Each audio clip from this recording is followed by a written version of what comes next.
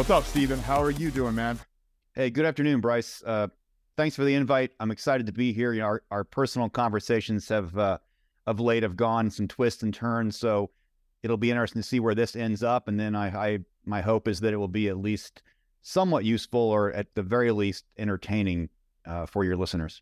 No, I definitely think this is going to be pretty entertaining and hopefully pretty enlightening as well in a couple of different avenues. But no, man, I would love to kind of pass the baton to you right now and allow you to introduce yourself in the best way you know how, because I feel like you're going to be able to do that a little bit better than I can. So go ahead, man. Take it away. Sure. If I was to, take the broadest stroke possible to begin with, I guess, I am different than most of my peers, colleagues, and friends who are in this, the fitness and wellness space that we find ourselves in, because I did not at the university level study exercise science or dietetics or anything of that nature. My background as far as university was much more focused on philosophy, psychology, and comparative religions. And I even did some graduate work in those areas until the PhD, track just got a little bit too stuffy. So I dropped out of that and went to Asia for a bit and taught English for a little bit, but came back to the States. So we're talking about 1990. And believe it or not, this is going to be shocking, but there weren't a lot of job postings for philosophers at that time. So I had to really do a little bit of, introspection and decide, what skills do I have? What skills could I ascertain? And what did I really like doing that would somehow tangentially be related to coaching and psychology and philosophy? So, it was a good timing for me, actually, because the early 90s was when the mind-body paradigm started to kind of catch on with the general population. So the timing was good. And then I was really fortunate to find the Chek Institute out in California. So Paul Chek and his people at that time were quite a bit ahead of the curve. They were teaching a very holistic approach to coaching, and not only fitness. Today, you and I and the general population is pretty much aware of things like sleep and recovery and breathing and cold plunges and meditations. But back in the early 90s, that was not nearly as prevalent in the Gen Pop as it is today. So I was fortunate to get in on that relatively early and realize that I did start a company called The Human Form, and it was just me, and I was doing fitness. But every 6 months or so, I would find out and test and educate myself on a new modality. And anything that I found useful to me, I would pass on with my clients. So nutrition and lifestyle redesign and NLP and conversational hypnosis and different kinds of body work, et cetera, et cetera. Just keep piling on the different modalities. And as you know, I'm sure the transformations, were more than just physical. It's not just adding muscle and getting lean. It was mental, emotional, and even spiritual transformations happening with the clients and with myself. So that was just, I was really in my element there. My wife then joined me soon thereafter. My soon-to-be wife joined me in the company. And then if we fast forward 32 years or so, the Human Form is alive and kicking. We've got a facility now. We've had our own facility for about 20 years now in the Upper Arlington, Grandview, Columbus area. We have a handful of coaches that are fantastic. We service our clients in a holistic fashion, primarily with strength training, but we do corrective exercise. We've got massage therapy. You interviewed Lauren Miller just a few episodes ago. She's a coach, massage therapist, performance coach, and a dear friend. She's fantastic. We also work with clients just from that holistic perspective of everybody is an athlete in terms of the sport of life. And so we try to hit all of those different avenues to help them. And then my personal coaching these days, I guess, could be categorized as three different silos. I do still work with the body in terms of fitness, strength, and conditioning. I also do some somatic body work. So I do Be Activated, which works with the nervous system, and Reiki, which deals with the energy systems. And you were kind enough to volunteer to be victimized by that combination recently. I appreciate that. And then I guess finally, for lack of a better term, transformational coaching, where I get to engage with clients in an exploration of, say, the origin of their experience of life moment to moment, and then a remembering about who they are foundationally. So it definitely vibes into that sort of spiritual exploration, and to see people and experience people recognizing that and becoming authentically free. Those are the kind of transformations that I get to, to work with people toward. And I mean, it's just, there couldn't be a better job for me. I mean, I couldn't imagine anything better. I absolutely would continue to do this work if I had, all the money in the world. So I'm blessed in many ways. Yeah. You mentioned that I was able to kind of go through your coaching, what a session would feel like, and what that was like, and how you operate in person. And for me, that was very enlightening in a few different ways. But I wanted to go through that just so I could understand what you do. I could understand how you're able to integrate all of these different, extremely different variables and aspects and modalities into your current coaching. One thing that I have always struggled with in terms of the coaching space that I'm in, where it's very much more competitors, it's very much physique oriented. Like you said, it's the build muscle, to get leaner, step on stage for a single moment, perform in a competition. It's just strictly about performance, and it's about aesthetics. And anyone who is in this world for more than a few months realizes that there's a lot left to be desired. People come into this world and they're seeking one thing, and they realize that finding that thing is not fulfilling in any capacity. And they're kind of emptying their spiritual bucket, maybe you would say, to fill their physical bucket. And that's always been something I've struggled with as a coach, because I can do a phenomenal job with a multitude of clients, and I can kind of see them becoming less happy with their life because of that, and it's not super fun. It's not fulfilling as a coach to see that, to feel like you're contributing to that.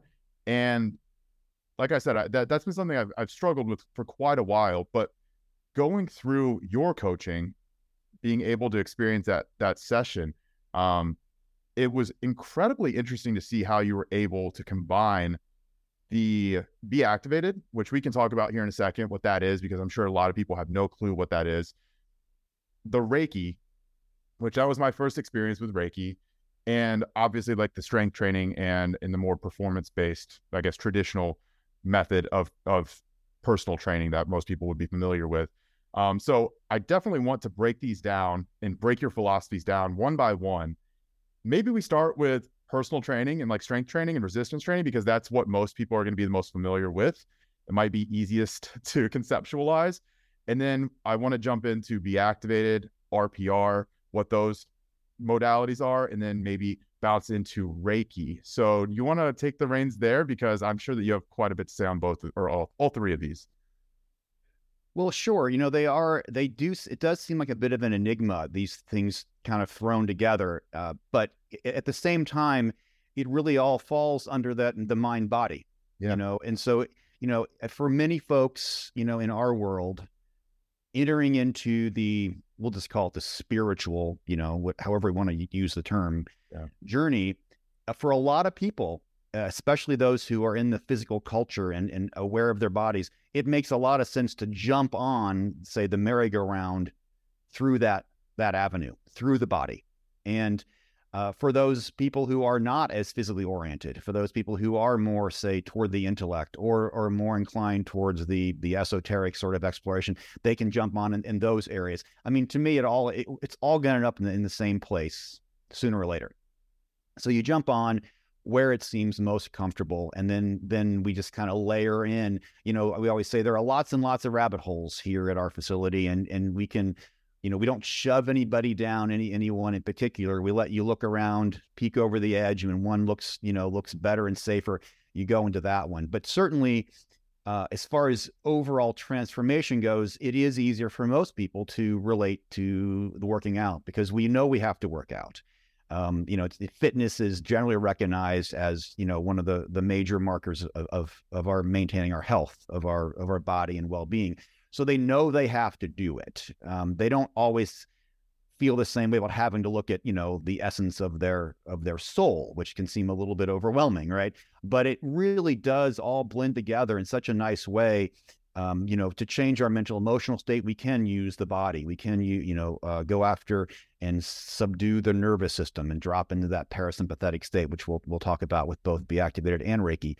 As you know, moving the body, especially in my experience, cardiovascular training, can change the hormonal makeup of your body for the rest of the day. So you can change the way your mental emotional state feels by using the body. There's no doubt about that. So often my clients will start that way in terms of getting the body feeling better. And in addition to things like strength training, just making sure they're hydrated, just making sure that they're covering their very, very basics of the B vitamins and the magnesiums and the D3, K2, all of those that most people are depleted with. And those simple shifts that are bigger wins with very little effort is where we usually like to start.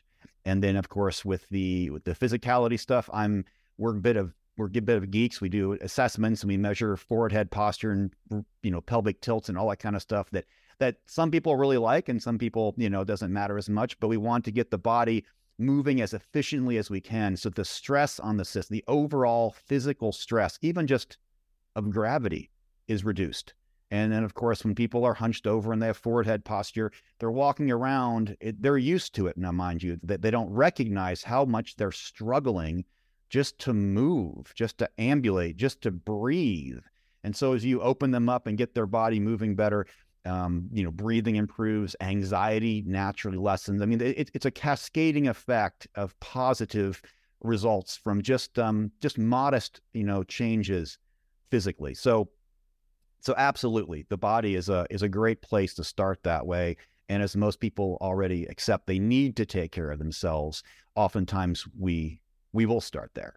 Now, almost all of my private clients, we always start with at least 10 minutes of Be Activated prior to the strength training, because it gets the body tuned up, if you will. And so oftentimes we will do that. So, and we can talk about Be Activated, in depth all we want.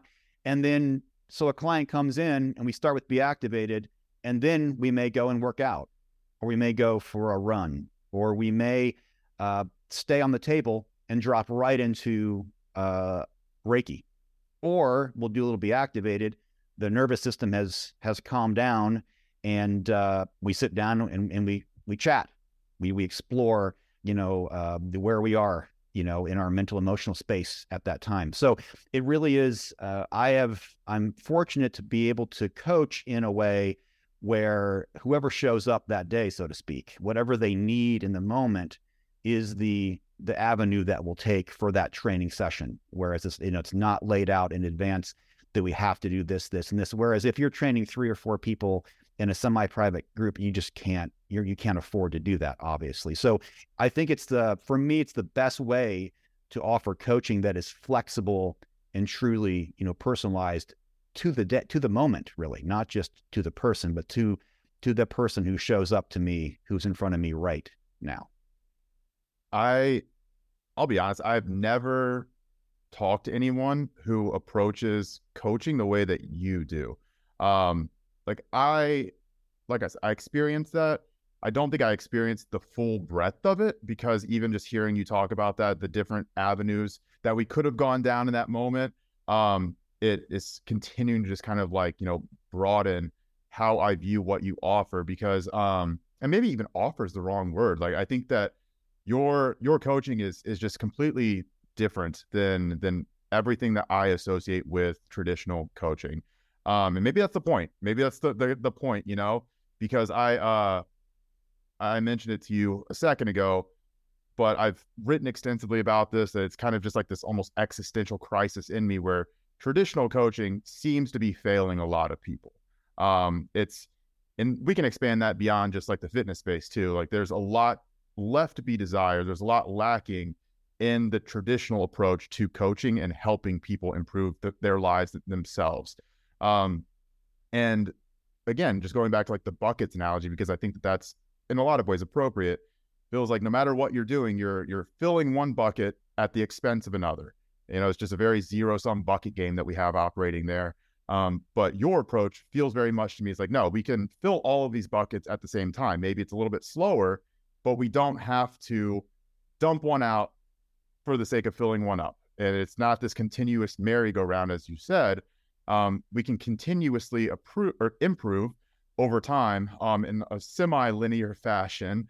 It doesn't have to be this, winner take all type of thing where you focus only on one aspect of your physical, emotional, spiritual health, and have to completely disregard the rest of what you were doing, the rest of what makes you you. And maybe that's just a very broad interpretation of what you're saying. But listening to you talk about what you offer, it's very, very eye-opening for my own approach. So yeah, if we want to jump into Be Activated, I think that would be amazing, because maybe that would kind of round out or start to round out a lot of the ideas that you're presenting and that you're putting forth. But is there anything that you want to add to kind of what I said before we jump into Be Activated? I think that was well said. I should have you do my branding actually for me.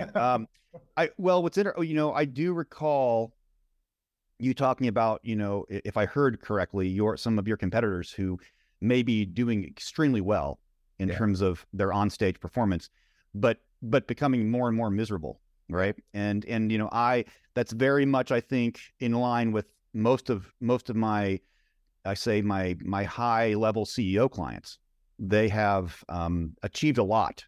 I have a lot of clients who, by materialistic standards, they've built multiple companies, sold multiple companies. They have a great family, kids they adore. Basically, they have everything they ever wanted, and they thought they'd feel differently. Yeah. And so, I assume you have competitors who've reached a certain level of notoriety within their sport, within their physique sport. They're doing very, very well, and yet they're not able to enjoy that success. And so, my work with all these people is simply that you were looking for something in the wrong place. You were looking in the materialistic world for an internal feeling. And so we set a goal, and it's so common to do this. It's just a simple misunderstanding. We set a goal in the material world in order to try to feel something, which is exactly backwards, because I call them dirty goals versus clean goals. So dirty goals would be goals that we set. I'm going to win this competition. I'm going to get my PhD, whatever it might be. It doesn't matter what it is, so that I will feel validated to myself or others, so that I will feel accomplished, so that I will be a good person, so that people will admire, whatever it might be.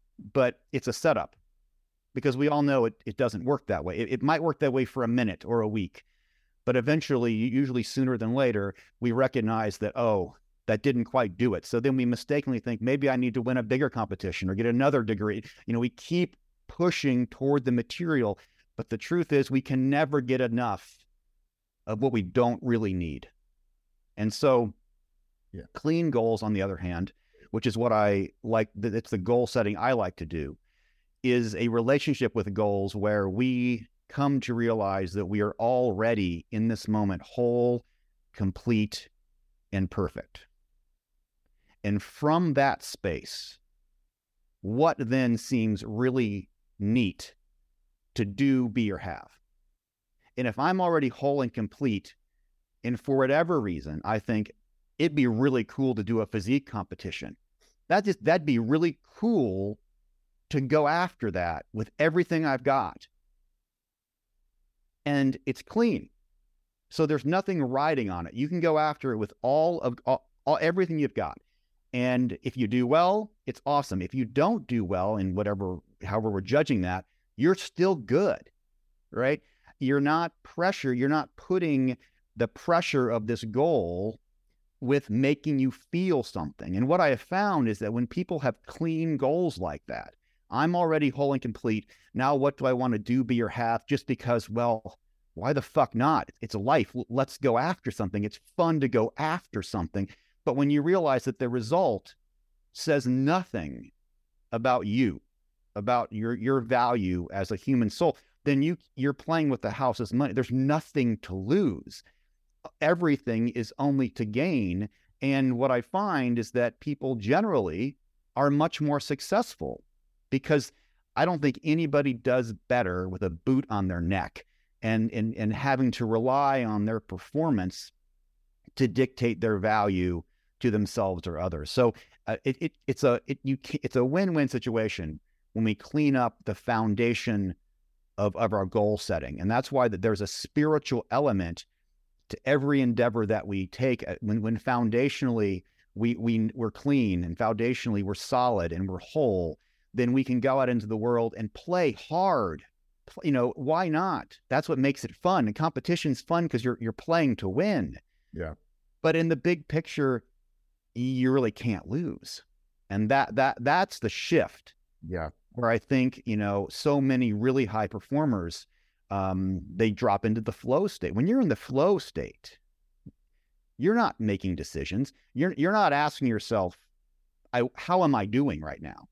No, because if you're asking yourself that, you've already dropped out of flow. You're already judging yourself. When you're in the flow state, when I would say grounded in who and what you really are, you don't ask those, you don't even make decisions. You're playing a sport or you're giving a presentation, whatever it is that you're involved in, you're just doing because you're actually just being. Yeah. And so that I think is the beauty that these elite performers, all high performers know what I'm talking about. Actually, everyone drops in and out of flow throughout the day, every day. But what happens is a lot of these very gifted elite athletes have a game or even a streak of matches where they're on it. And then they think, how do I get back into that flow state? Maybe it was my Red Sox. I'm like, it wasn't your fucking Red Sox, man. There's no trick to get into flow. It's a realization model.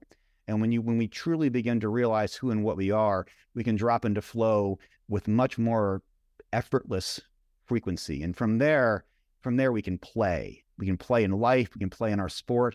And that I think really is the essence, being able to fully play, enjoy ourselves, and oftentimes it increases our chances of success, say in the wins and loss category as well. There's a lot that I could add or ask questions about there.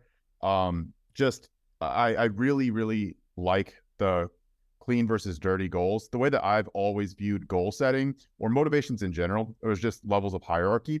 And the idea being you always want to get to the lowest level. You want to figure out what the lowest, deepest level of your motivation actually is. You want that like subconscious root of what is driving you, because you can always ask why.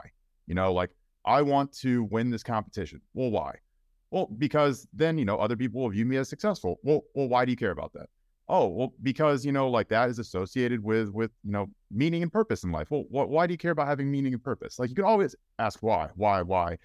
And eventually you'll come to this ultimate realization and figure out like what is actually driving you. What is that lowest level of hierarchy for you? And that would be for you, like the cleaner, I guess the cleaner aspect of what the driving motivational force is. But, it's very interesting because I want to ask you here in a second, about some of your religious beliefs, because you had mentioned you studied theology in college, and that was definitely a big aspect of your life. And I know I've been in your office before. There's a lot of religious artifacts, to say the least, religious artifacts. Maybe you can describe those here in a second as well. But just talking about goals in general, I'm someone who I would describe as a very, very high achiever. Like I'm extremely, extremely motivated by success, and not as much material things, but just the idea of success. Like I'm very motivated by that. Like I'm very driven to achieve and accomplish those things. But exactly what you said, every time I've found a success in life, what I would deem to be a success, it never feels like I've achieved enough once I get there. And I can't really relish in those accomplishments whenever I do get to that point that I had set out to achieve, because by that point, I've already moved the goalpost further. So there is an aspect of what you're explaining here is you're not chasing the goalpost. You're not trying to get closer. You're bringing the goalpost to you. Like you can be on the 50-yard line and you just bring the goalpost to you. And that's something I don't think I've ever really thought of before. You know, maybe abstractly, I've had that same idea before, but it's never really been something that has seemed tangibly possible. Because for me, I've always just viewed myself as someone who needs to accomplish more, do more, find more success, make more money, create more life experiences. And you know, there is that aspect of, for me, always feeling a little bit unfulfilled, a little bit lacking purpose. It's like, well, I've done quite a bit more than like I would have expected that I'd have been able to do 3 years ago, but there's still that chasing the rabbit feeling for me. It's like, am I ever going to be able to catch that rabbit, or am I just going in circles here? But I highly, highly, highly agree with you that there has to be a better way, and that better way definitely feels like getting deeper, figuring out what that cause is, what that drive is, and bringing the goalposts to you rather than continuing to chase them. Now, if you want to add something to that, you can, or we can just talk about like your religious beliefs and underpinnings. Well, I will say that my initial, I would say, self-development, self-improvement foray back in the days when it was like cassette tapes, right? Was Tony Robbins. Yeah, live with passion, Tony. And I, to be fair, I spent a couple years in that organization as well, and was trained by some of his top folks back then.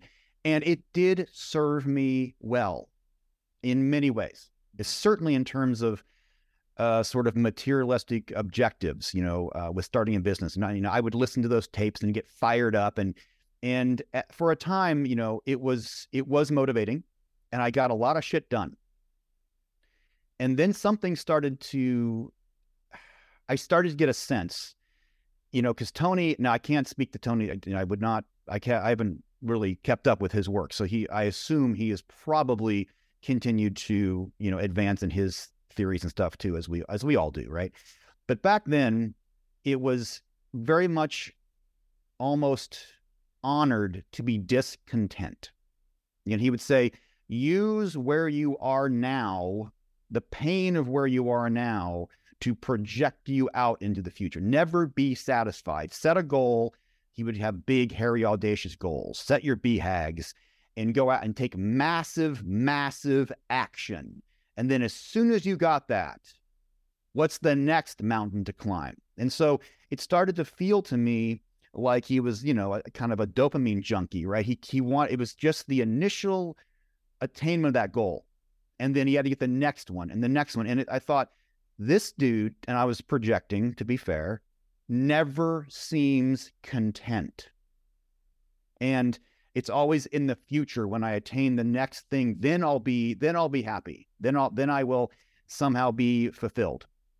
And, in other cultures, in our culture, I would say contentment, there is a strong prejudice against contentment. It sits side by side with laziness, in this culture. And I think it's a very bad rap for it, because in other cultures, contentment, it sits side by side with awakening and enlightenment and wisdom and peace, and so I started to be like, hey, maybe there's, Tony was always into state manipulation. So that's what, the NLP and whatever he knocked off NLP, you feel this way. I feel insecure, and I want to feel confident and composed to go and give this, talk. And so I can breathe this way, and I can tap these things, and I can roar like all this shit, whatever I want to do. I have all kinds of techniques, and it's not as though they don't often work. They can work. And so it was and for many people at some point in their journey, it can be a very freeing experience to be able to change your mental, emotional state more or less at will. And that feels like freedom. And it did for me for a while. And then I started to get just a bit of a hint that maybe that wasn't true freedom, because I was already coaching very wealthy folks who had financial freedom. They could travel anywhere they wanted in the world at any time. They could do materialistically almost anything they wanted to do. And they would, infer with me that they were not free. They were prisoners in some other way. And so I began to think, instead of being able to manipulate my mental emotional state, what if I came to better just understand that my mental emotional state is always in flux. My mental emotional state, my true peace can never really fluctuate, but the mental emotional personality traits that I have and all my quirks and all that kind of, that will always be in and out of flux. What if I can instead relax into that, and instead of trying to manipulate everything, instead try to truly understand it and be at peace with that? And as I experimented in those realms, I found out that I was far more content. I wasn't motivated as much by, I would say, desperation. So when I was taking massive action to achieve some goal that I, just made up goal, I just would make one up, usually big. I want to run a 50-mile race in the mountains, that kind of shit.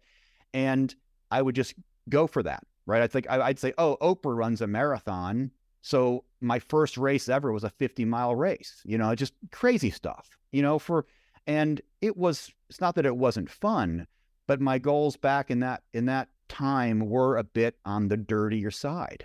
I thought I would feel something. I could change my mental emotion by achieving something. So instead, I would explore, instead of moving from desperation, so instead of trying to achieve something crazy so that I would feel validated to myself and or others, I would think, what if I was already whole and complete? So instead of desperation, what if it was inspiration motivating me?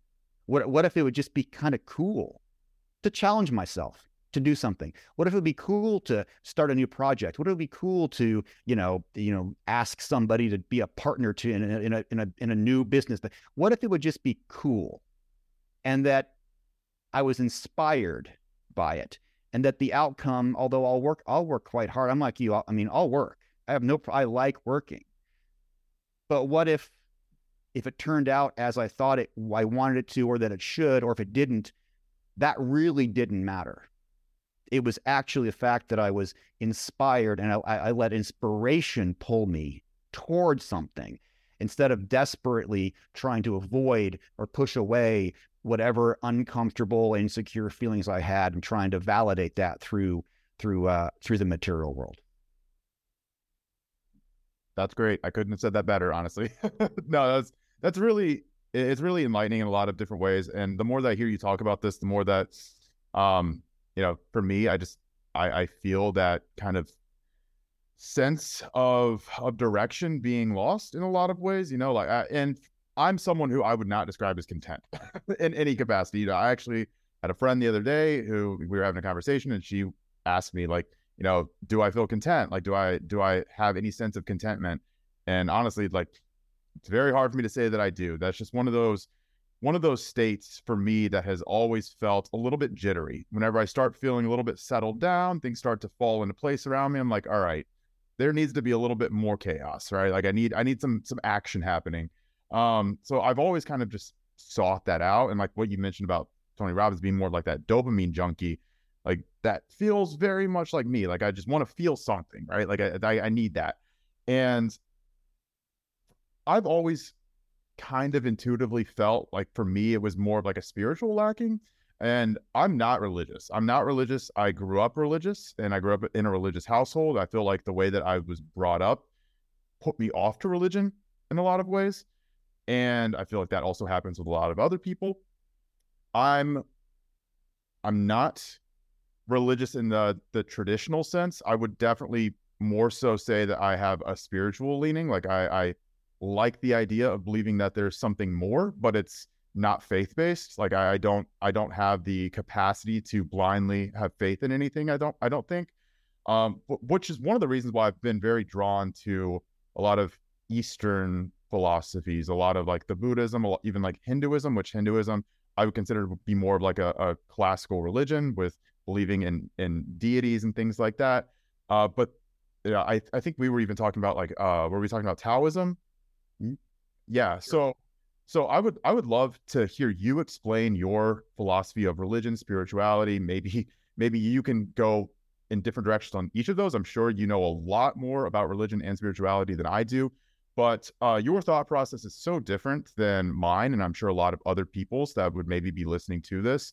So I would love you to expand on kind of some of your beliefs, maybe some of your background as well. So where you have been able to get to where you are now. Sure. Of the three, Buddhism, Hinduism, Taoism, all I find fascinating. Buddhism was my initial draw. I was turned on to Alan Watts when I was in high school, and that sent me on that path. And I've always really enjoyed him. Now, Buddhism, some people consider Buddhism to be more of a psychology than a religion. Yeah. And it really depends which country you're in. And the beauty, what I love most about Buddhism is that, it really, of course, the Buddha didn't have any inclination to start, Buddhism, as Jesus didn't. Jesus wasn't a Christian, that whole thing. But he really was just like, people are suffering. Let me figure this out so we all can figure this out. And he wanted it to be useful. And so one of the analogies that is often used that he would talk about in whatever capacity was that if you have a canoe to cross over a river and then you have to climb a mountain, you ditch the fucking canoe. You don't take the canoe up the mountain, right? So any sort of framework, any sort of spiritual understanding in terms of on your journey, they're all tools. They're all frameworks, and you use them to the extent that they are useful, and then not to be afraid of dropping them to whatever capacity when they're no longer appropriate for where you find yourself. You can always build a new canoe if you cross a new river, right? But I like that, and not being into that that sunk cost fallacy of I've spent so much time learning about this and studying this and if once you get to the other side, you're already on the other side, and to haul the canoe with you it weighs you down. It weighs you down, and so a lot of people I find want to hang on to different belief structures that have served them up to a certain point, but no longer serve them. So the ability to be present to what you most need is something I've always enjoyed about Buddhism. And Buddhism also looks extremely different in different cultures, as it's supposed to, because again, Buddhism is supposed to be useful. And so I have never fully understood the draw of, say, in Columbus, Ohio, we actually have a Tibetan black hat Buddhist, group, which, to the cultures are so dramatically different from Tibet to Ohio. That it just doesn't make a lot of sense to even suggest or impose those sort of realities of a Tibetan culture onto ours. So you'll see the perfect example would be that if you go to, say, a Nepalese or maybe even a Thai restaurant, you may see an image of a Buddha who is starved. He's skinny as fuck. His ribs are showing, and that is representative of when the Buddha was going on the far side of the aesthetic movement, where he was, hating his body and such, and starving and fasting extremely. And then you go to a Chinese restaurant, and you see a big fat Buddha with all the kids all over the place, right? Yeah. So the Chinese have taken it, the volume of the belly of the Buddha, and he's smiling, and kids, it's more family oriented. The girth represents, success and wealth. And there's even in some Chinese Buddhisms, there's even a kind of a heaven-like, place you can go. And, the Buddha never said shit about that. But again, it doesn't really matter, because it's supposed to mold and adapt to the cultures, because the question is this helpful in reducing your suffering? And if it is, then that's great. And so it will, of course, look different in different cultures.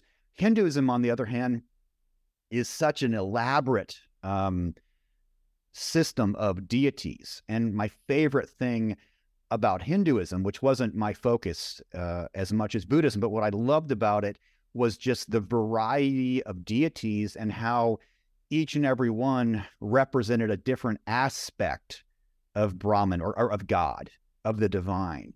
from the raging Kali to the, the promiscuous, Krishna. He's my favorite, because, ornery little Krishna grows up and bangs all the milk maidens. I mean, it's the elaborate stories and that the divine can express itself in so many different ways.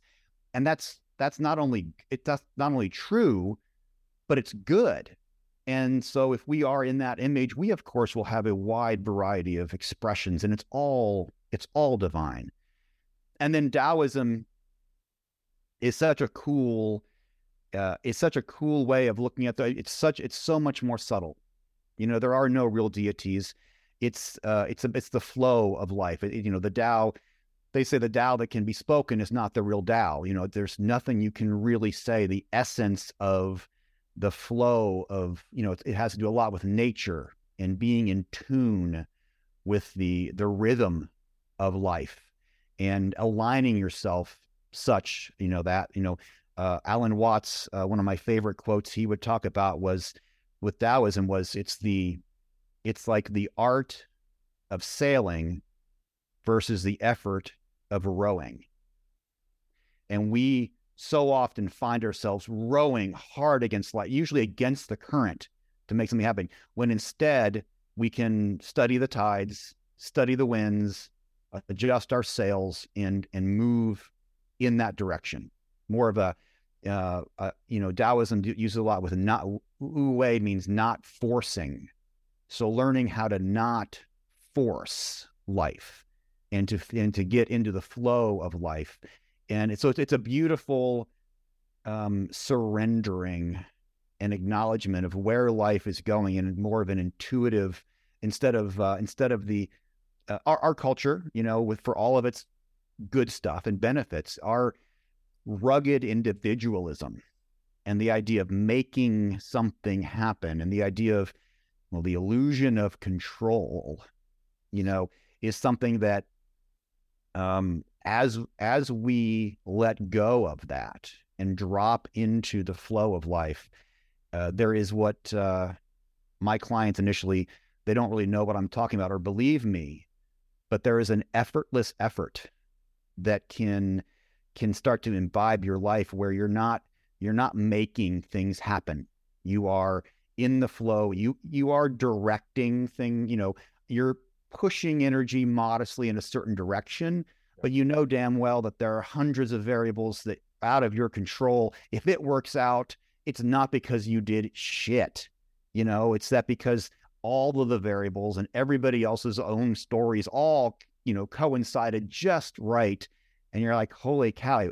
But often, as things don't work out the way we intend, but sometimes they work out far better than we could have imagined, because people are just we are so shitty at projecting what's going to make us happy, right?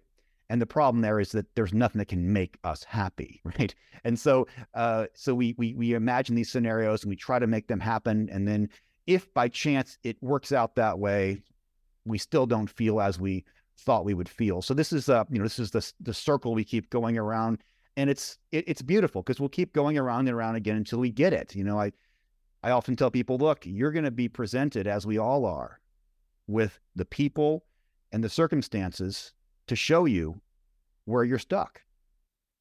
Someone gets you might like this one.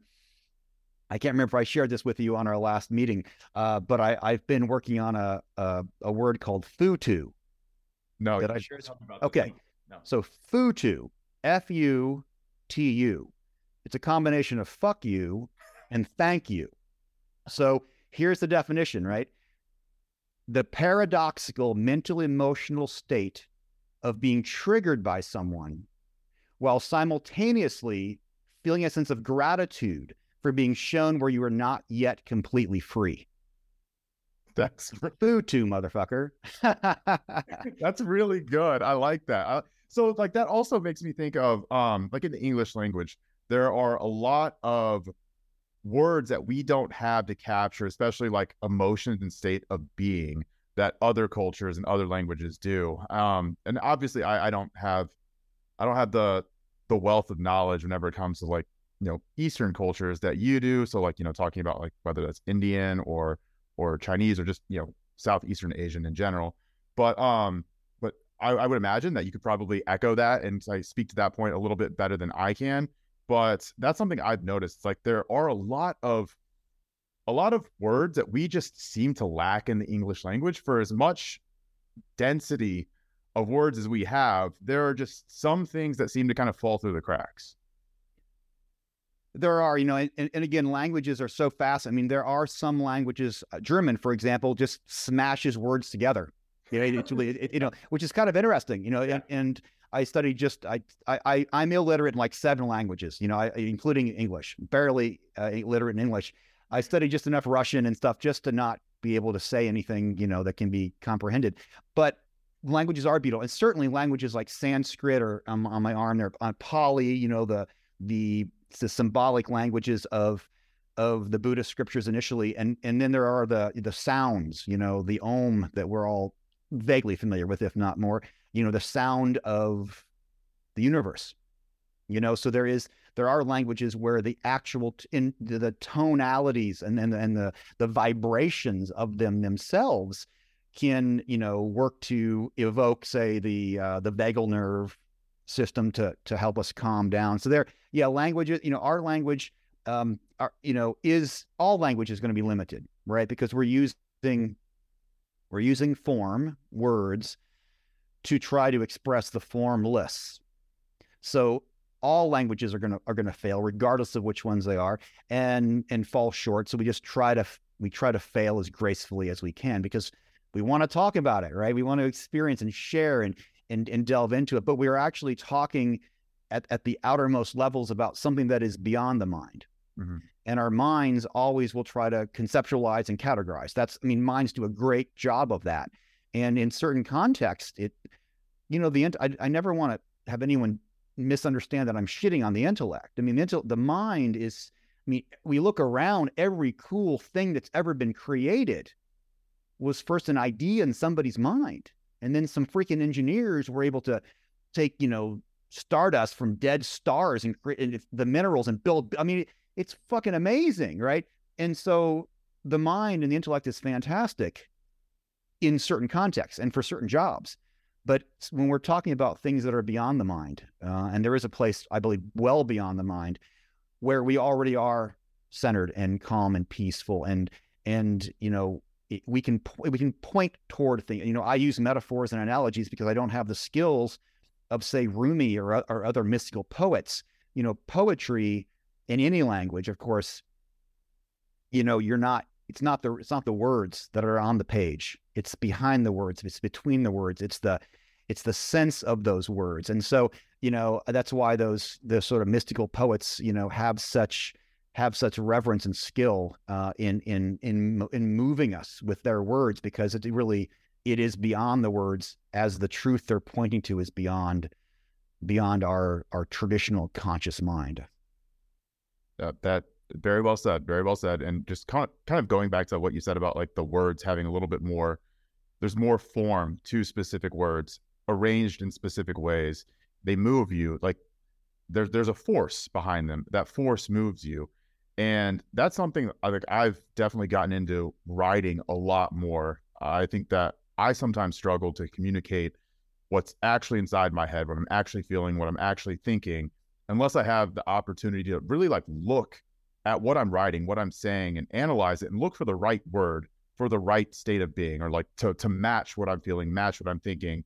Sometimes it's a fucking process, like sometimes I'm looking at a sentence trying to communicate something that's inside my head, and I'm like, that just doesn't look right. It doesn't feel right. And I might look at that for an hour, just like changing words up, changing the sentence structure up a little bit. And finally, I'm like, you know what? That's exactly what I want. That's perfect. That's how I feel. That's what's inside my head. I can move on now.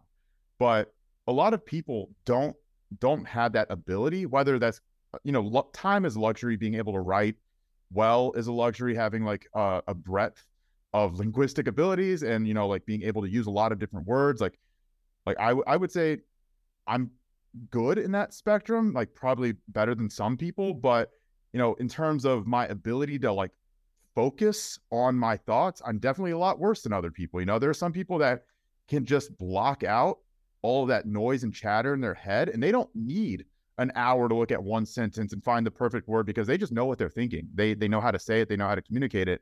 That's something I've really struggled with until I started really putting a little bit more of a concerted effort into writing. But because I've done that, I feel like I appreciate good writing so much more now.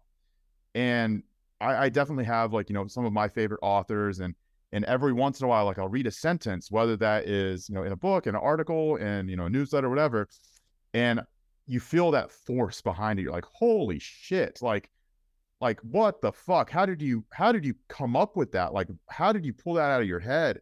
But like, just the power of words and the power of language, sometimes it's like, it actually shocks you a little bit because of how beautiful it can be, and like how someone can take a thought that's in their head, put it into a medium of communication, and then like stamp it inside the head of someone else perfectly. Like, obviously that's its whole own meta breakdown. But you know, like, that's always really, really blown my mind in a lot of different ways. It's been something I've been extremely envious of a lot of different people who have that ability. I don't know if you know who this is, but there's an author named Maria Popova. Okay. Right. She writes a newsletter called Brain Pickings, and she like just throws it out there all the time. Just probably the best wordsmith I've ever seen. And I mean, it is sometimes just absolutely astounding. Like, again, just hits you with like that force field. And I'm always just so envious. I'm like, Jesus, like, what if I could actually write like that or communicate like that? And I've heard people giving speeches before where you're just like entranced by like the way that they talk and the way that they gesture, and like they just suck everyone into their vortex, you know? And like, it's such a skill. It's such a skill. And I mean, obviously it can be used for bad as well, you know, like that, like there are definitely malicious uses for that type of charisma, but you know, just being able to accurately communicate what's going on inside of your head is, I mean, it's hard to underappreciate how important that truly is. And I know for myself, just, you know, again, to reinforce this aspect, I struggle with focusing. I struggle because I'm always all over the place. My brain and my attention is being pulled in a million different directions. I really have to almost drop into that flow that you were talking about earlier to be able to focus on one line of thought to the point that I can really pull out what my true thoughts and my true beliefs and my true state is in that moment. Whereas other people maybe have that switch more quickly. I don't know if you can speak to that a little bit, but maybe that was something that you also have struggled with. Maybe that's something that you've been able to improve over time. Yeah, I do. I share the reverence for wordsmith, you know, and certainly the poets, Rumi and those guys. And then I also sort of the spiritual texts. There are some, you know, I certainly didn't try to write like those guys when I was doing my book. But I'm also thrilled with things. You know, Tom Robbins, he's my favorite fictional author.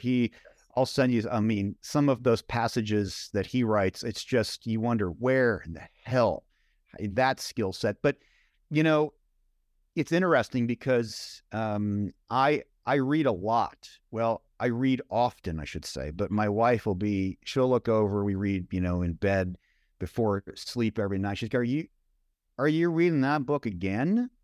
And I mean, there are some books that I'm a highlight junkie, right? And there are some books that I probably have read 15 to 20 times. You know, I'll read them twice a year or more. And I'll be like, well, yeah. And she says, why? And I'm like, well, because I was a different person the last time I read this. That, you know, the last time I read this, that was 2 iterations of Stephen ago. And so I will get different things out of it 6 months or a year later. And that to me is really a relief, because I know that it's proof to me that I am, you know, still moving and growing, and I am being pulled forth, you know, with some eschatological realism, like the desire, you know, to be pulled into growth, you know. And so I'll keep reading the same stuff, you know, over and over again, but it's not the same stuff. And when I, you know, journaling, it's interesting, you know, just getting stuff out. And then there's also there's also a form of writing that one of my teachers, Adyashanti, often would suggest, which is not writing a single word until you know it's true. And so you talked about, writing one sentence. Oh, how do you, but spending some time with a sincere, discipline of only writing down what I know is true. And so it's a lot of self-inquiry and fooling around with words and letting them sit and being, being diligent in that practice. And then, of course, there is the, I never would have gotten, my book finally done if I'd, stuck in that space too long. So when I was writing my book, do you know Rob Bell? Are you familiar with Rob Bell? Yes. Love. He was one of my writing mentors, and he turned me on. I would look up these traditional. Like you, I'm sure when you start a new venture, you look up best practices, of how to do this venture, and then of course you ignore most of them. But it's good to know what they are before you ignore them.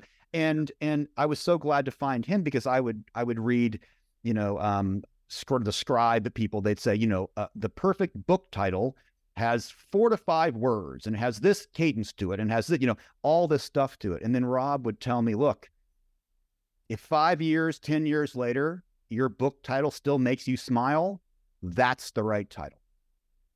And they would tell you, look, you gotta have your avatar. You have to know their name, their gender, their age, their job. You have to, and you write to that person. And I was like, that just doesn't feel authentic to me. Yeah. And so he'd write, and he told me he's got, I don't know, 12 bestsellers. He said he never, ever once thought about an audience. Instead, and this is what I took on, what do I have to share? What do I have that may, who knows, be of use to somebody else? And how can I share that in a voice? Nothing I've ever said is original, truly original, but when I'm saying it, it's original through me. So my own, personality flavoring, what is it? How does it come forth out of me? And could that be useful? And even if it's not, it's an exercise for myself. Yeah. Bringing that forth, creating, because I know you well enough already to know that you're a creator. And if you are, actually, it's really funny. Do you remember John Cougar Mellencamp? Are you young enough to know when he was Little Pink Houses for You and me? Little ditty about Jack and Diane. The name sounds very familiar. Okay, so he was, when I was growing up in the 80s, he was John Cougar. And then he became John Cougar. Now he's just John Mellencamp. But he's now in his, 70s. And he's, I guess, regarded by many songwriters as, top of the game. Then I saw an interview with him, and I watched the whole thing after because it was really fascinating. But he basically said this. He said, people who are creators of whatever kind need to keep creating, because if they don't create and push it out externally, they're going to spiral down internally. It's gonna bite them on the ass. And from the Bible says, if you bring forth that which is within you, it will set you free. And if you do not bring forth that which is within you, it will crush you. Mm-hmm. And so it's not even, folks like you and me and most people you deal with, it's not a matter of, should I create something? It's, you really have to. For your own mental, emotional well-being, it needs to be expressed. And then the secondary benefit of that, of course, is that it may be useful to somebody else. I mean, that's just an extra, icing on the cake. But I think creatives like ourselves and the real creatives who do incredible art and that kind of, they need to create for their own mental, emotional well-being. Just to branch off of that point too, I think that what you said about not saying or not having put forth anything original, I think that's probably an oversimplification. I've felt that way before as well. But I think that anything that you take, any fact, any statement, any concept, and whenever you overlay a new experience on top of it and then present it, it is something a little bit different, So like you could say 1 + 1 = 2, but if you describe that in a way that is your interpretation of it, overlaying your experience of life, in all of the other experiences that have formed who you are now, and then present that new information, or present that, I guess, old information regurgitated. It is something new, and it adds a little bit of like a tail to it that wasn't there before. But I honestly think that's how, over time, things are created. New things are put forth. You're just over lots of time, people just continue to talk about the same concepts over and over and over again. And then someone eventually sees something new in that regurgitated concept that creates a new concept. And they figure out something new from the old. And then it goes in a different way. And, it's building off of the prior knowledge, the prior experience that's been formed over tens, hundreds, thousands of years that everyone has come before you. And maybe that's maybe that's a little bit more philosophical than it needs to be, but especially in terms of writing. And writing is something, again, I've grown to have a completely newfound appreciation for it over the last couple of years. But whenever I sit down to write, like you said, there's nothing new coming out of the pencil, of the keyboard whenever I'm typing. It's just my reflections on whatever it is I'm saying. It's my interpretations of whatever it is I'm saying. And a lot of times it's not even for someone else to read. It's just for me to get it out.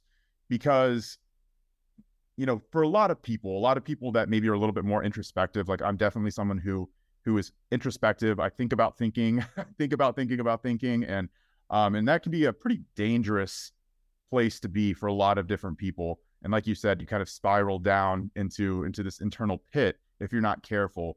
But just externalizing a lot of those feelings, a lot of those thoughts and states that I'm in, or that I have been in, it allows me to get it out in a way that I can examine, that doesn't feel like this internal examination of me. It feels more like I'm seeing it in front of me. I can externalize it. And then if I want to, I can leave it there. It doesn't have to overlay back on top of myself in this weird recursive, never-ending spiral into this pit of misery. So again, maybe a little bit more philosophical than it needed to be there, but I just wanted to amend what you were saying. Yeah, no, I hear that. I can certainly smell what you're stepping in there. It's getting it, putting it out, putting a little bit of distance, between our personality, because I think that, again, let's just dive off the deep end. We are not our personality. Mm-hmm. We're nothing to do with our quirks. And no matter how much, I always say, people will say, when will I, if I have some sort of realization, will I stop these quirks that I have? I'm like, well, probably not. I would tend to believe that all of the awakened folks throughout history, from Jesus to Buddha to all had their own personalities. When we're in this meat suit of an incarnation, personalities and quirks and are part of the gig, and you could say karmic, to burn off. I mean, it depends on your orientation, but while we're still here, we're going to have those elements. But when we recognize that they are not us, and when, for the negative self-talk, I mean, we all deal to one degree or another. Some people, it's absolutely debilitating, but this negative self-talk, and I will have clients ask me initially, well, how long will it be till I don't have that negative self-talk? And I'll be like, well, what if it never goes away?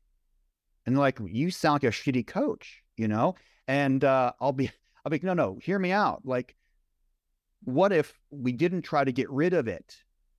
Obviously, as that which you give energy to, that which you resist, feeds it. And so what if we just regulated it, to the back of the bus?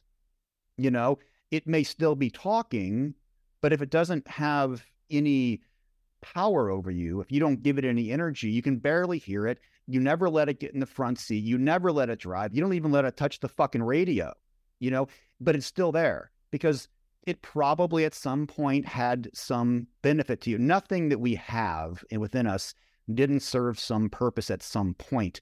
And now that we have grown to a certain degree, we're like, well, that negative self-talk served some it's no longer relevant. It's no longer helpful. It's going to hang out so I can kind of, futu it, and just be like, yeah, I hear you, but you're not relevant anymore, And so that, I think, again, that is the part of the sailing versus rowing. Instead of trying to get rid of things, just understanding them. I will say that I always prefer a realization of how things work than some technique or protocol to change something. Because techniques and protocols, and we all have our, there are many, many good techniques and protocols, and a lot of them will be useful to us. But in the end, they cannot be relied upon to always work. Whereas when we have an understanding of how things truly work, that realization will have implications that are immense and vast, and things will more naturally drop away and fade into the distance that no longer serve us, instead of us actively going out and, the idea of self-improvement, if we recognize there really isn't a self, and we recognize that improvement based on what? Is there where did this criteria, self-improvement, there are numerous presuppositions with self-improvement. If you're starting a program of self-improvement, you have to, number one, acknowledge that there is a separate self. So even if that were true, let's just say that was true, then there's some sort of standard upon which you're judging selves, yourself against another self, or some apparent other. And then you are determining you're falling below that mark. And then you're also deciding that this plan or this guru or this, self-improvement talk, speaker is the guy or woman to lead this quest. I call bullshit on all of that. And I've tried it dozens and dozens of times and had variable results. But in the end, the realization that, there is not a self to improve.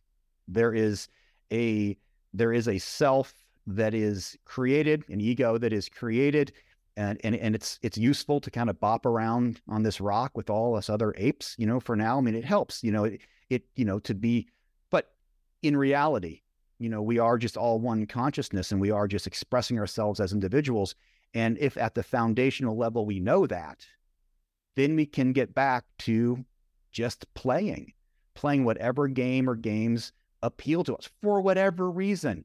We don't have to justify why we want to get on stage, and in a little bikini. We don't have to justify why we want to, start an orphanage or have a McMansion. There's no justification needed. If we're grounded, we're just doing shit that seems cool to do, to try it out. And why not? I mean, as far as we know, we're here for a blink of an eye. You might as well just do shit. You might as well, experience as much of the spectrum. Now, of course, most of us would prefer to be on one end of the spectrum than the shitty end of the spectrum. But why wouldn't you want to at least taste all the freaking flavors, of life? Because who knows how many rounds we get, but, I wouldn't risk it. So while we're here, when we have a base foundation that is solid and pure, we can play all out and just really, really do and get involved in anything we want with no real risk involved. Oh, that's amazing. That's amazing. I really like I like the idea of the self being this constructed thing, I think that makes it so much easier whenever you start to view who you are as a lot of these constructed defense mechanisms and constructed useful traits, potentially like very temporally short useful traits, like maybe, again, the canoe analogy, where you've built up something that maybe 10 years ago would have been useful for you in that moment, but you no longer need that anymore. And you see this a lot, or again, I'm not a psychologist, but trauma with anxiety and a lot of things like that. I like to speak of trauma as living in the past and anxiety as living in the future. And it's very hard to rid yourself of both of those things enough to be present at any moment. And I'm very anxious. Like I would say that I'm not someone who has a lot of a lot of trauma in my life, at least not a lot that is like, on the surface, but I'm someone who very much anxiety. I think about the future a lot. And then there are other people who are the opposite of who I am and how I operate. They don't give a shit about the future. They're so stuck in the past. But the way that you've broken that down, obviously very eloquently. I had a friend who I talked to a few episodes ago on this podcast. His name's Mario, and he refers to that as like shadow selves.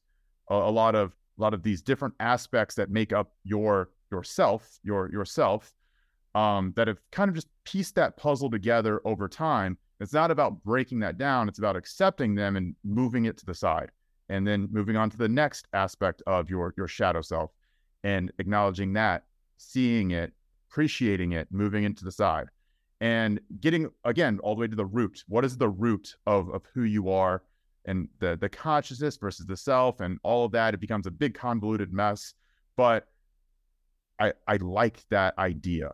For me, that is so much more easy to get behind, to understand, than religion, than like, formal, I guess, monotheistic religion, especially. But whenever I think of anything spiritual, I often defer to like the idea of consciousness and like this universality of consciousness, and trying to figure out like what the fuck this thing even is, right? Like it's this very, unknown, mysterious, ominous force that no one has been able to pinpoint. No one knows where it comes from. No one knows where it is, where it's stored, but it's what makes us us.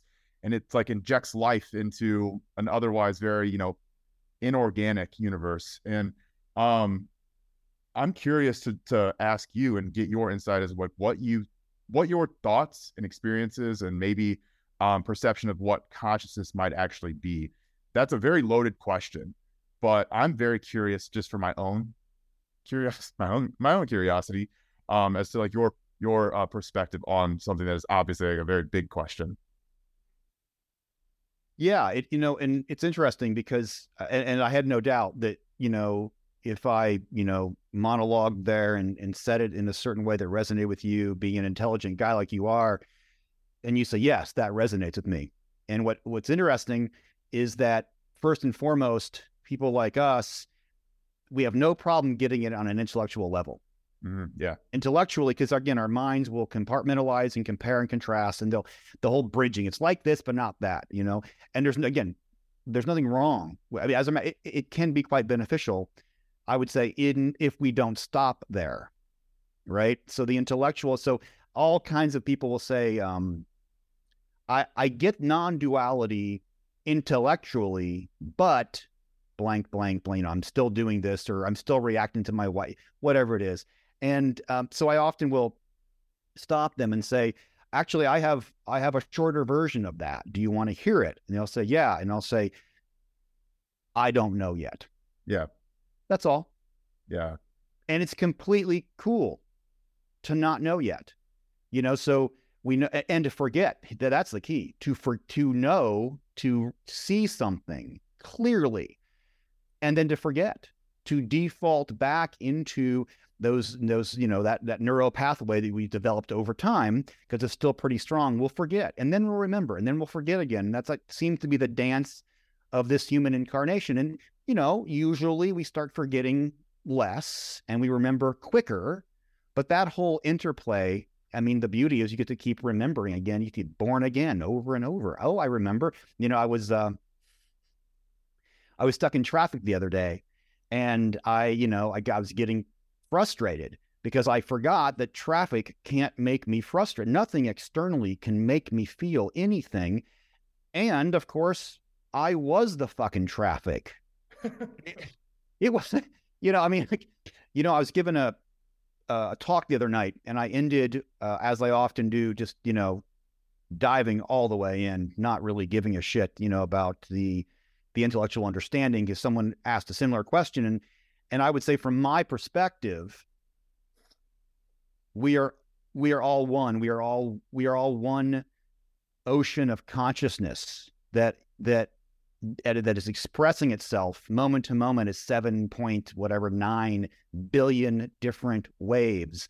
that all have unique characteristics, but we're all still one ocean, and that we are not separate entities moving around in this world that are at odds with other entities, that are at odds with nature and with the world itself. That we are, at our essence, we are untouchable, we are resilient, and we cannot be harmed in any way by anything in the external world. Now, the meat suit, of course, can be harmed, and can be neglected. So we should obviously take care of it. We should. That just makes sense. And I think when we fall and relax into what we truly are, it makes much more sense to take care of the vehicle that we have, and not because we should, but because it just makes sense. It doesn't take discipline. When we recognize who and what we are, we might as well take care of this to have that experience. But we realize that our true essence cannot be harmed. Then fear falls away naturally. We don't have to have the fear and do it anyway. The fear naturally falls away, and we can open up our hearts and we can move forward through the world, relentlessly with an open heart, knowing that there's nothing that can touch us, and we can live from a place of safety and a place of love. And that I often will end with something along those lines. And one of my friends asked me afterward, they said, how many people do you think got that? And I'm like, I don't give a shit how many people. I mean, I'm expressing what I see. Mm-hmm. And through doing that, I have no skin in the game of anybody seeing what I see exactly, or I'm just sharing. And if what I'm sharing ignites within anybody, any sort of flame, or even a little teeny ember of something that then they can fan in whatever way and with whatever belief structure they have, if it can ignite something, then that's all. Where it takes them, that's none of my business. How anyone lives their life is none of my business. But if through journeying and exploring and sharing like this together can be an impetus, to help in any way someone along their journey, then I am, I'm blessed to have that opportunity. And of course, it's also selfish in that I get to share with you, and I'm of course learning and growing at the same time. No, that's great. That's honestly great. And whenever anyone talks about like that subject, like the subject of consciousness, it's funny because like there's clearly not a real definitive answer to that, but it is interesting to see how people go about trying to answer that. I feel like often, or even if you would have asked me that, I would not have been like, who fucking knows? I would have tried to give some kind of like intellectually like roundabout answer, like, oh, I think based on this or that, it could be this. But I always really appreciate just someone that can say, who fucking knows? Who cares, really? Like, we don't have the answers right now.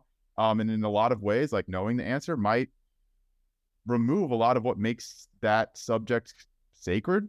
Like it's the mystery that has kind of held that above a lot of other things to be analyzed to the nth degree. And I feel like whenever you know the answer, sometimes that does take away a lot of like the magic of it. Anytime where I say, or I think I know, I'm done. Yeah. I know it means I'm done, and I can't imagine being done. And so it doesn't, I have an idea, I have a feeling, I have a sense of it. And that's why so much of talk about consciousness is we can talk about it, but really combining that with feeling it. And so the Reiki or the vagal nerve, techniques, or the Biakta, anything that can calm us down into a state where our body is more conducive, our nervous system allows our mind just to relax a little bit in that space of surrender. And I believe, as far as my spiritual path, I do believe that, there is a place for discipline. It's not a big place, but there is a place for structured work to be done. But the biggest chunk is the surrender and the allowing, and that all the techniques and all the study and all the meditation and it all can take us up to a certain point, and it can take us pretty far. But once we get in Buddhism, they call it, the gate. Once we get to the gate, I don't believe personal will can bring us through. I believe it's a matter of grace, which is a matter of surrender. We pass through the gate. We are pulled. We are allowed through the gate, and then we look back and realize in Buddhism they say it's the gateless gate. The gate was never there, of course. It's a cosmic joke. We're out looking for ourselves out there. And it's the hero's journey, right? It seems like we have to do the hero's journey. We go out looking for something that is always right here. And I don't know if we should lament that or just be like, that's just the way it seems to be. But we get through the gate through surrender. And that, I think, is one of the most powerful and underestimated. It seems to be in conflict with the making shit happen of our culture. But when we can combine those things and in the end realize that the final step off the cliff, if you will, into the free fall of true freedom is more an action of surrender and grace than it is making anything happen. I read something recently, just to kind of echo what you were saying there. I read something recently along these lines because, again, while I'm not religious, while I'm not what I would consider like classically spiritual, I have a lot of curiosity around all of those domains.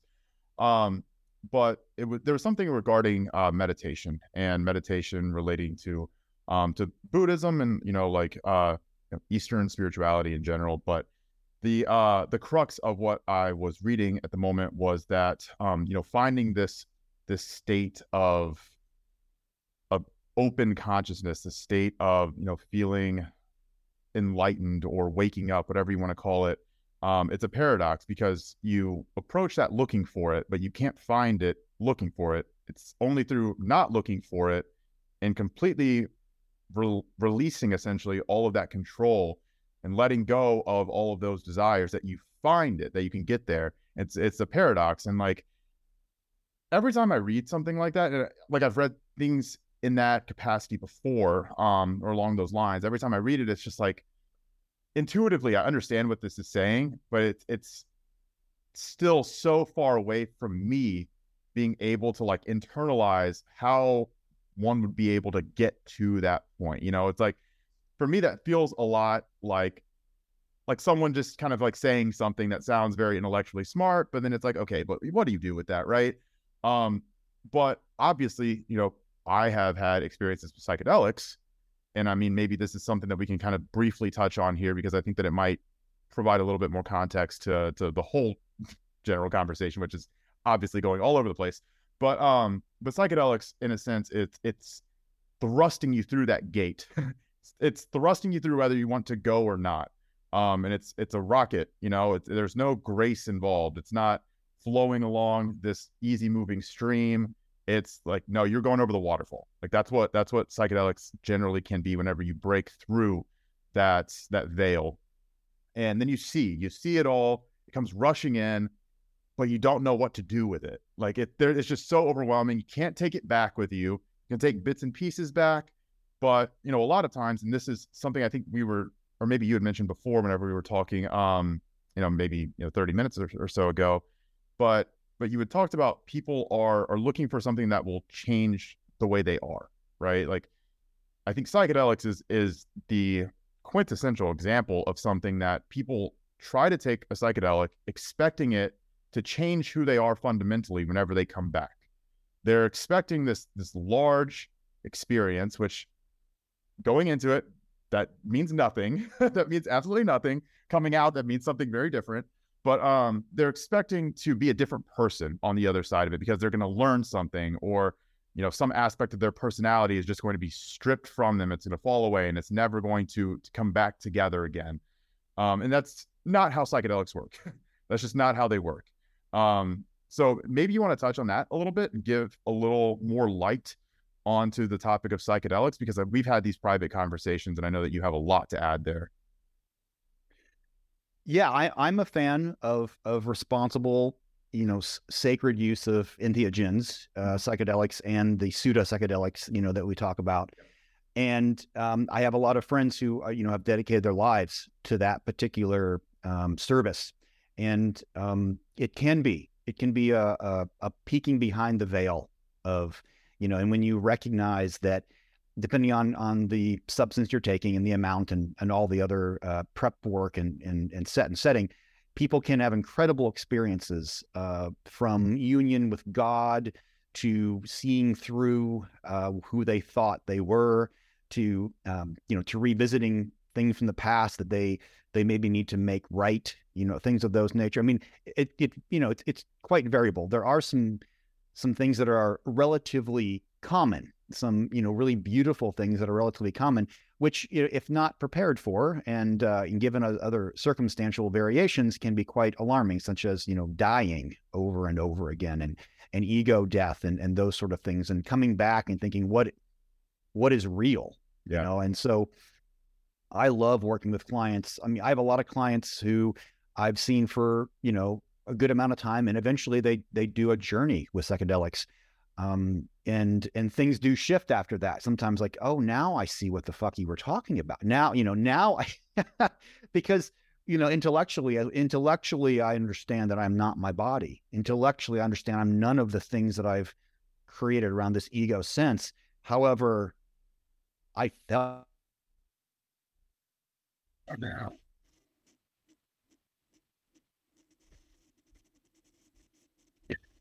So I think that the key there is that we come back from a journey, and then our mind takes over, and it wants to compartmentalize and categorize and decide what was real and what wasn't real. And of course, the mind has a very limited sense of what is real, but I think the beauty of psychedelics, or having any sort of realization, whether that be through meditation or a beautiful sunset or freaking orgasm, whatever it might be, if you have some connection to truth, the aperture opens up and you see something. I do not believe it ever closes all the way back down. It may feel like it, you can sense it closing, the honeymoon week after a journey, if it's a certain kind of journey, you can see you're one with everything, and then you start creeping back in to your old behaviors, and it feels so shitty that way. But really, I don't believe the aperture ever closes all the way. And so, and then the real work, as you know, is not the experience of the journey itself, but it is the integration. What are you going to do with what you've seen? And doing oftentimes is just surrendering into that, feeling into that. What would it be like for me to move through this afternoon at the grocery store if it were true that every individual that appears to be separate from me is actually just me? What if that were true? And then just pay attention. And when and then ask yourself afterward, what was that like? If that had been true, I'm not saying it is, but let's just pretend. How did it feel? How did it change the interaction between you two? How did you perceive that supposed other person? And so it gives us some tools and some building blocks to start experimenting with and playing with. And so in that way, psychedelics medicine can be enormously useful. Not to mention, of course, all the studies they're doing for addiction and resetting the brain. And, there's tremendous things happening with rewiring of the brains and the glutamate network with ketamine. There's so many applications that are going on in the brain besides the experience that you may or may not be having on the journey, itself. But I am a fan, and I enjoy working with people who have had those experiences, because even on the table, with Reiki, it's different. Once you've dropped in, or sometimes been thrust into, a different level of consciousness and reality, things never quite go back to the way they were before, because you have you have an insight that things aren't as they seem. Things aren't, and that can be, if you don't have, say, the right support, that can be very disconcerting. Yeah. Or, of course, it can be really exciting, because not knowing what is real can be, I don't know what is real. Or it could be like, I wonder what's real here, and, and really be an opportunity to lean in and to surrender into that, and then explore with your new, I call it your new vampire eyes, right? Going around and seeing, how do things look now from this vantage point? And I just find that incredibly liberating, if not immediately, over time, to be very, very helpful for folks. I like to think of it as, especially a very strong experience. I like to think of it as like a hard reset. It's you're rebooting your system, but you have the choice. You get to choose what new software you download on the other side of that. A lot of times, people download the same fucking software and they just keep doing the same shit that they did before, but just becoming more insufferable because they tell everyone about this experience that they had. And then they now think that they're like better than everyone else because they've seen the light and no one else has. And they had this knowledge that no one else has. So now they're the same person. They're just, they suck more. Right. And I've seen that happen. I've seen that happen a lot. And, there are other times where it's a subtle difference. It's a subtle difference in who that person is on the other side. They don't have to tell everyone about it, but it potentially was extremely profound, and they just start living their life in a little bit different way. And it's like, maybe that new software is 1% different, but over time, that 1% difference leads in a completely different direction in life that takes them completely in a new path. And I like to think that like I was that second case, mine was definitely a very hard reset. I've had multiple pretty big experiences. But there was one that I like to consider, like, before this I was one person, after this I was another person, or I have been another person. That was kind of like the defining point, the taking the road less traveled portion of my life, right? Like, that was where I have one choice, I have another choice, and I'm going to choose this different one. And again, I like to think that I'm a better, different person after that experience, but who fucking knows, man? Who knows? But I will agree with you, though, that like the aperture is never quite closed for me. There's always that sense of, and maybe this is where that curiosity is ultimately stemmed from with a lot of these like kind of larger, maybe existential questions of wanting to know more about like the way everything works, is because like I had that slate completely wiped clean. And anyone who has taken a large dose of psychedelics has probably understood what this means. But it's where everything was stripped away, everything is gone, and you just see everything what it is. You just see what everything is without any kind of bias, without any kind of predisposition, without anything informing that decision. You're just experiencing everything for what is.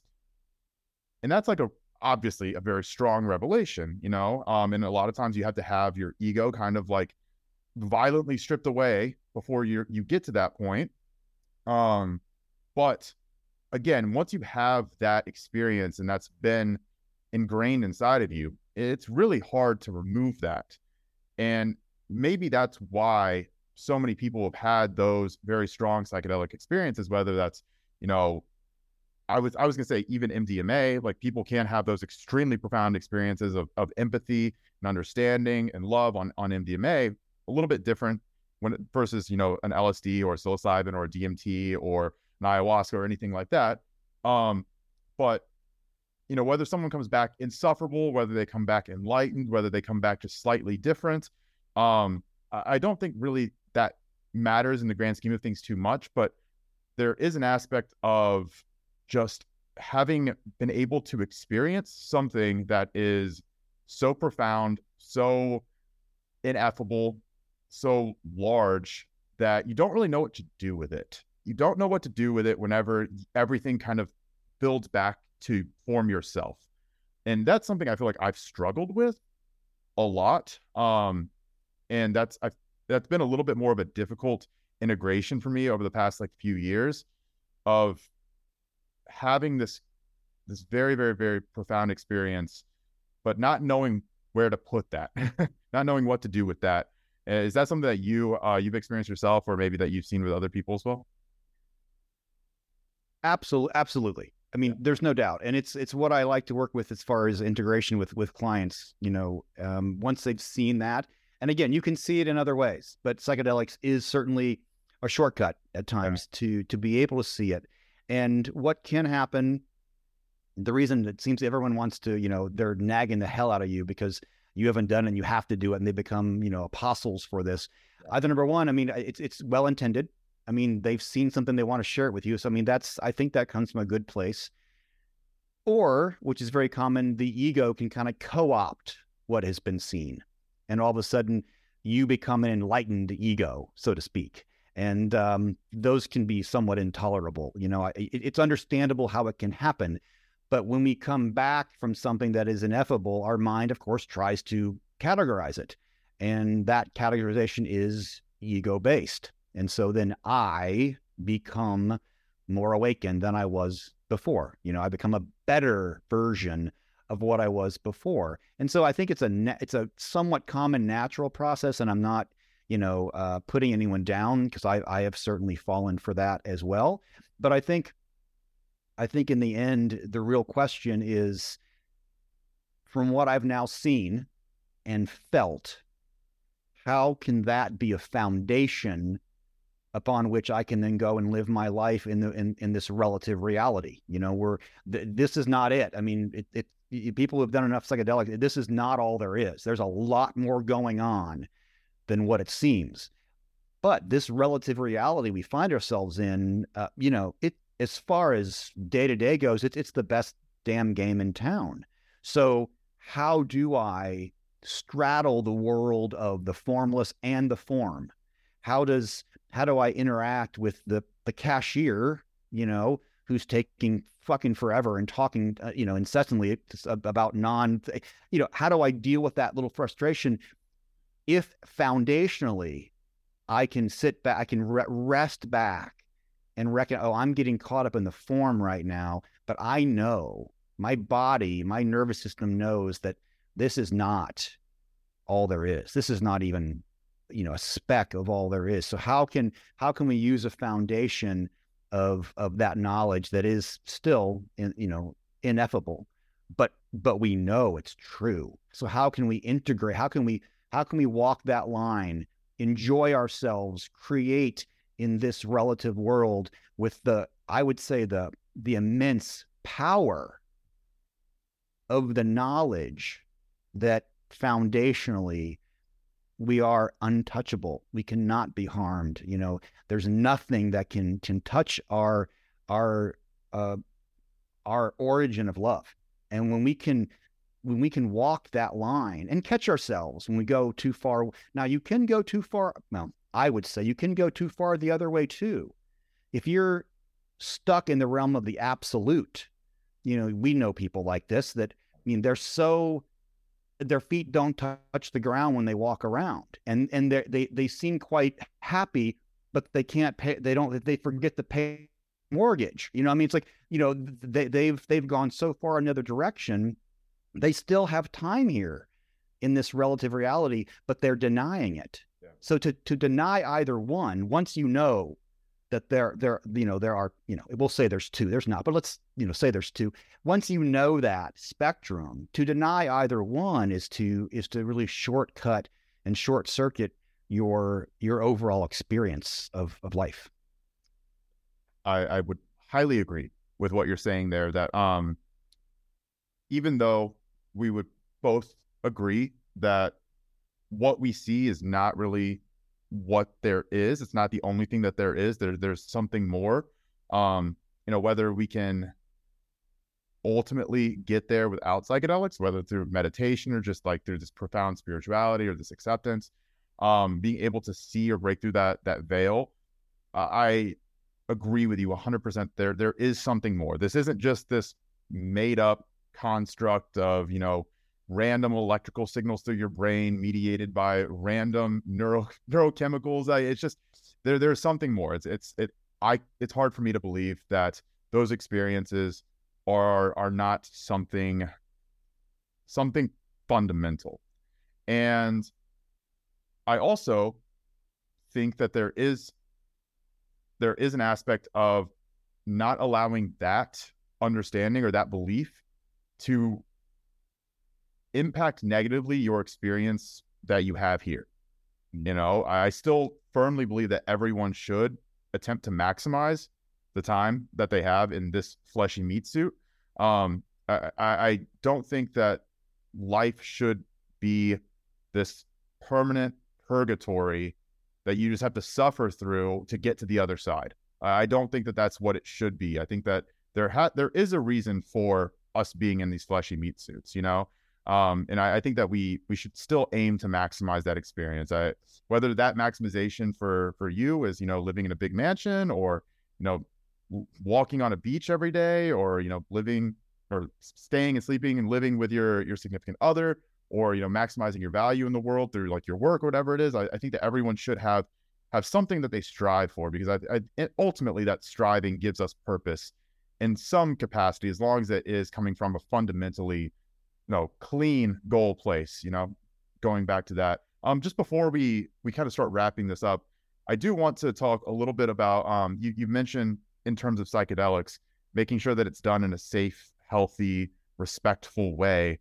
You even refer to psychedelics as medicine. I think that that's a really good practice, because it does lend a bit more seriousness and less recreation to what they are. In general, psychedelics shouldn't be viewed as like cocaine or weed, or I mean, weed is even a little bit more beyond that, but like cocaine, or a benzo or something like that, where I mean that's a recreational drug for the most part, like that's a narcotic. A psychedelic is not something that you just should be doing for fun the majority of the time, and unfortunately a lot of people don't understand that until they really understand it. But then that becomes a very, very, very difficult thing to integrate into their normal life once they've had an experience like that they're not prepared for. I think maybe, want to speak to how important it is to actually understand what these compounds are, how they might potentially interact in your body, the experience that you maybe will come to face with, and then, some good practices for how to be able to like reintegrate that on the other side. Just speak to some of that. Sure. I mean, again, it's the serving of I mean, I do have several friends who are medicine people. That is their full job, and they take it extremely seriously, as they should. And so, finding, the right person, the right group is crucial, and understanding that it's not recreational use. You're not going to have, a drug experience per se. You're going in there to explore. You're going in there to do work. And then when you are with a legitimate, now, of course, there are a lot of studies going on. So eventually, maybe in a year or two, there will be, psychologists who will be, using MDMA and ketamine, which is already legal off-label. So there's all kinds of things on the horizon. There's no doubt, because of the effectiveness of the treatments. But there has been, for 45, 50 years, there's been an underground of dedicated folks risking their licenses at times in order to use these compounds within an environment that is truly therapeutic. Now, it can be spiritual and therapeutic at the same time. There are therapy settings that don't have much spiritual element to them, in a more traditional sense.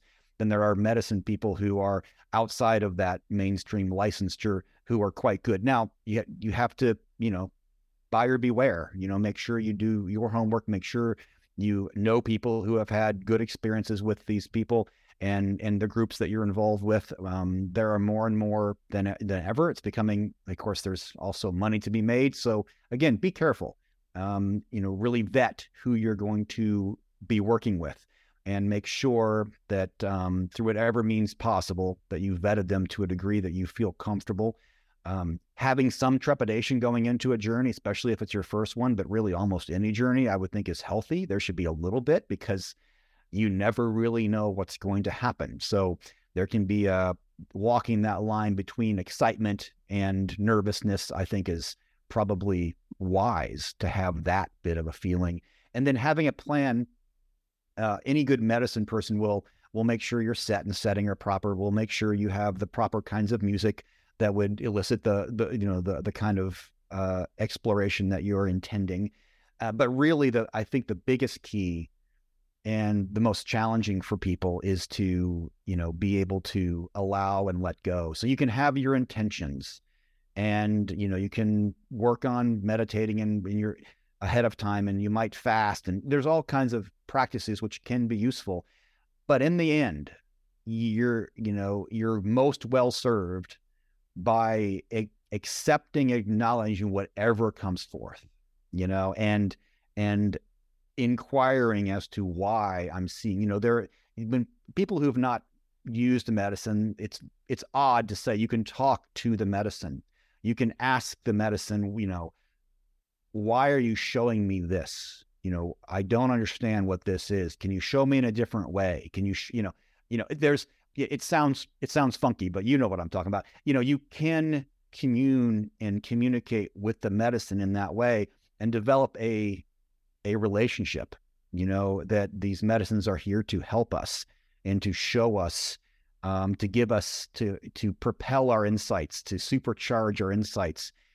And then, of course, afterward is where the real beauty happens. Having an experience, seeing something can be profound and overwhelmingly blissful, or can be quite a challenge. But the real benefits come through the sustained work afterward, and grounding in what you have seen, and exploring through whatever, multiple modalities, using the new insight that you've attained in a way that is able to express itself in your day-to-day life before you ever consider going back in for another one. The people often will 2 weeks later be like, I want to have another journey, because they want to have that experience again, when it's not really about the experience. So most of my medicine people will recommend at least 6 months between any sort of sizable journey, just to allow that integration time period to be of most benefit to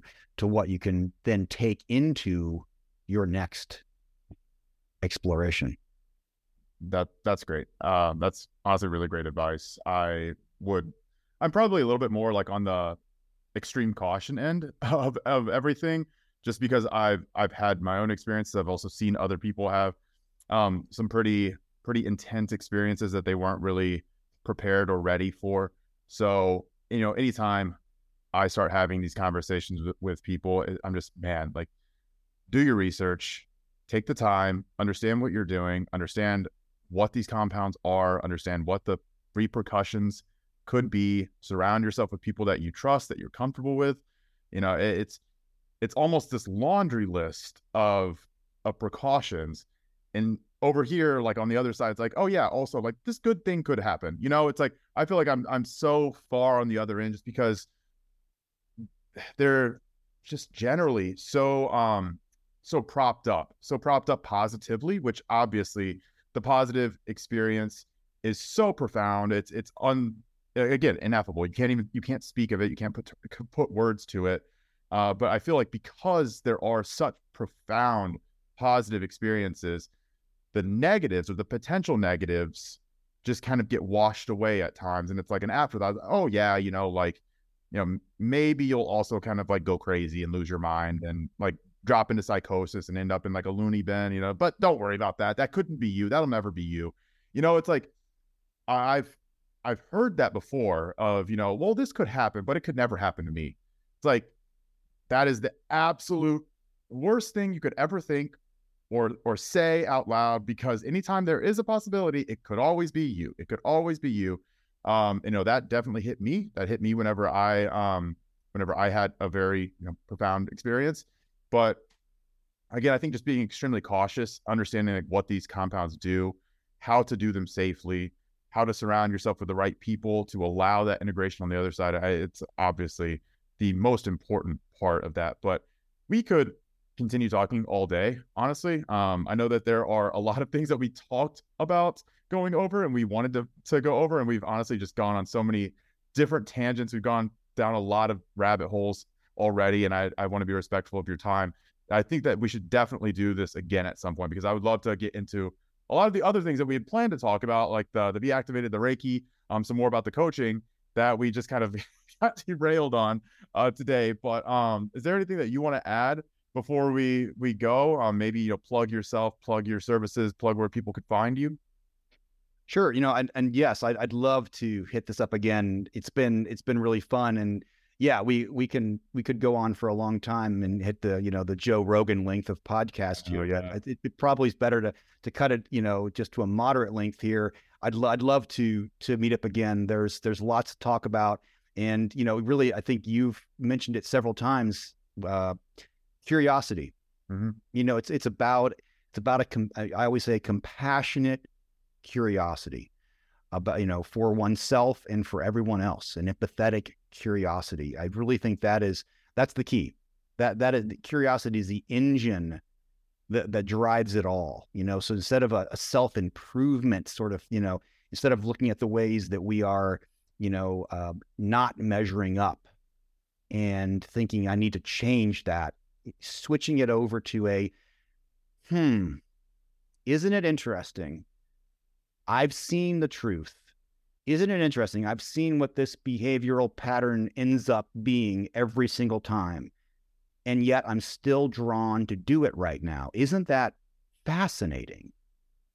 And open up the heart and really get curious. And hopefully you'll do it again, because then you get to see it again and again. And with repetition, like reading the same book over and over again, you will see things differently. And when curiosity brings about an insight, when you start seeing the same thing you've seen before differently, then different things make sense. And when different things make sense, you start doing and behaving differently. And all of a sudden, you've broken that habit because you've just stopped doing it. Discipline isn't anywhere in the picture. It just doesn't make sense anymore. And that is that beauty of effortless effort. And I appreciate you've mentioned curiosity many times. And that is what I always come back to, a compassionate curiosity. And so if anyone's curious about me, on that note, my website is renegadelifecoach.com. Human Form Fitness is our holistic gym here in town. And you can find my book, Spiritual Constipation, on Amazon, and I guess anywhere else that questionable books are being sold these days. That's perfect. Stephen, I really appreciate your time. Thank you so much for doing this. Oh, it's been my pleasure, man.